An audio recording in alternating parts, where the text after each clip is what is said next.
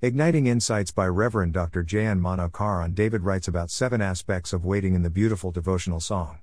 Christian life is about waiting on the Lord and always doing His will.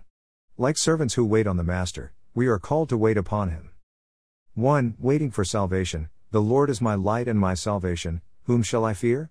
Psalm 27:1. In fact, the whole of humanity was waiting for salvation through the promised seed to humanity and Messiah for the nation of Israel. That waiting was fulfilled in the incarnation, ministry, death and resurrection of Lord Jesus Christ. Now the Lord waits for humanity to respond in faith and repentance to receive that promised salvation.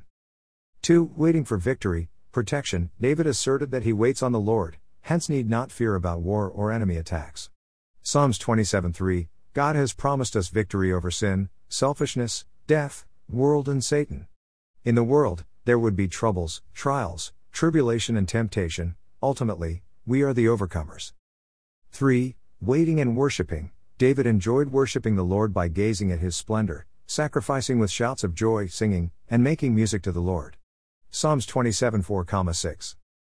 4. Waiting for answer. David pleaded that the Lord does not turn away from him in anger or reject him or forsake him.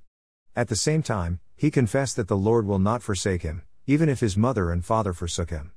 Psalms 27:9-10. God answers our prayers in different ways and in many ways beyond our comprehension or imagination or understanding. 5. Waiting for truth and guidance. David waited for the Lord to teach the way, that is straight, holy, and righteous. Life without guidance of the Lord would be miserable. 6. Waiting for promises. David expressed his hope in the promises that he will see the goodness of the Lord in the land of the living. Psalms 27:13. 7. Waiting for His coming. David encouraged to take heart and wait for the Lord. Psalms 27:14. As New Testament believers we eagerly await the coming of the Lord. Do I wait eagerly on the Lord?